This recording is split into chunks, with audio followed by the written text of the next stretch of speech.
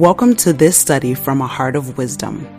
Our study series are designed to equip you with Bible-based tools and strategies to excel in every aspect of life.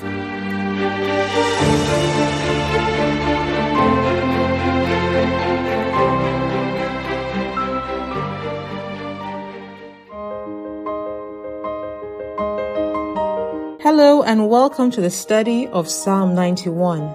Join us as we go into this deep dive. Psalm 91 is one of the frequently quoted scriptures when we talk about divine protection, and it's also known as a psalm for the security of the one who trusts in the Lord. As a student of the Bible, you'll observe that each verse of scripture is loaded with depth and riches. In this study, we're going to dig deeper into the psalm verse by verse. This will help us unearth some of the wonderful riches and also help make the scriptures real to us. May the Lord bless you as you go through this study. Day 1. Dwelling. He who dwells in the secret place of the Most High shall abide under the shadow of the Almighty. Psalm 91 verse 1. Who is the person that abides under the shadow of the Almighty? It's the person that dwells in the secret place. One thing that jumps out in this verse is the use of the words abide and dwell. These both suggest a long-term commitment and a deep relationship with God.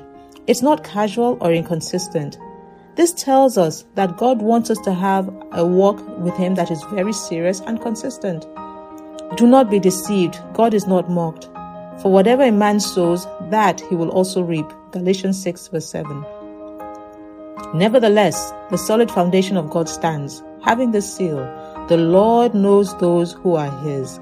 And let everyone who names the name of Christ depart from iniquity. That's 2 Timothy 2 verse 19. But the time is coming, indeed it's here now, when true worshippers will worship the Father in spirit and in truth. The Father is looking for those who will worship Him that way. John 4:23. Another thing we should note is that there are many secret places. People can dwell in the secret place of dependence on self. Others may dwell in other non-godly places and only visit God's presence once in a while, usually when they're in trouble. God isn't mocked. He knows those who genuinely desire to spend time with Him and have their hearts fixed on following Him. For it is God who works in you both to will and to do for His good pleasure. That's Philippians 2 verse 13. No one is perfect and we all make mistakes, but God looks at our heart and sees when we're pressing into deepening our relationship with Him. And through the Holy Spirit, He helps us because we can't strive in our own strength. But the Holy Spirit enables us by transforming us from within and placing a hunger for the things of God in us. The prayer for today: Lord, make me a person who dwells in your secret place. For more messages like this, please go to www.aheartofwisdom.com to download the free ebook version of this audio, or follow our daily devotionals on Facebook, Instagram, or YouTube, all on the handle A Heart of Wisdom.